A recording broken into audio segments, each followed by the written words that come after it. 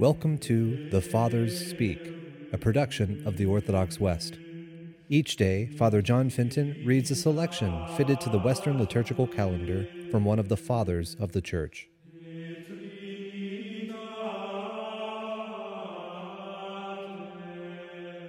On this Ember Friday and Pentecost, let us listen to a portion of a catechetical instruction by St. Cyril of Jerusalem. The water that I shall give him will become in him a fountain of living water, welling up into eternal life.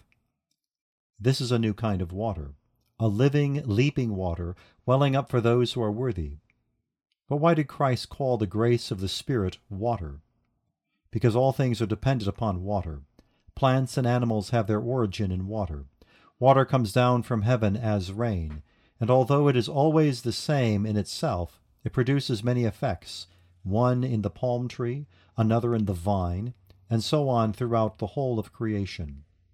It does not come down, now as one thing, now as another, but while remaining essentially the same, it adapts itself to the needs of every creature that receives it. In the same way, the Holy Spirit, whose nature is always the same, simple and indivisible, apportions grace to each man as he wills. Like a dry tree which puts forth shoots when watered, the soul bears the fruit of holiness when repentance has made it worthy of receiving the Holy Spirit. Although the Spirit never changes, the effects of his action by the will of God and in the name of Christ are both many and marvelous. The Spirit makes one man a teacher of divine truth, inspires another to prophecy, gives another the power of casting out devils, enables another to interpret Holy Scripture. The Spirit strengthens one man's self-control, shows another how to help the poor, teaches another to fast and lead a life of asceticism, makes another oblivious to the needs of his body, trains another for martyrdom. His action is different in different people, but the Spirit himself is always the same. In each person, Scripture says, the Spirit reveals his presence in a particular way for the common good.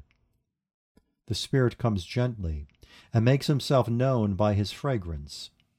He is not felt as a burden, for he is light, very light. Rays of light and knowledge stream from him as he approaches. The Spirit comes with the tenderness of a true friend and protector, to save, to heal, to teach, to counsel, to strengthen, to console. The Spirit comes to enlighten the mind first of one who receives him, and then, through him, the minds of others as well. As light strikes the eyes of a man who comes out of darkness into the sunshine and enables him to see clearly things he could not discern before, so light floods the soul of the man counted worthy of receiving the Holy Spirit and enables him to see things beyond the range of human vision, things hitherto undreamed of.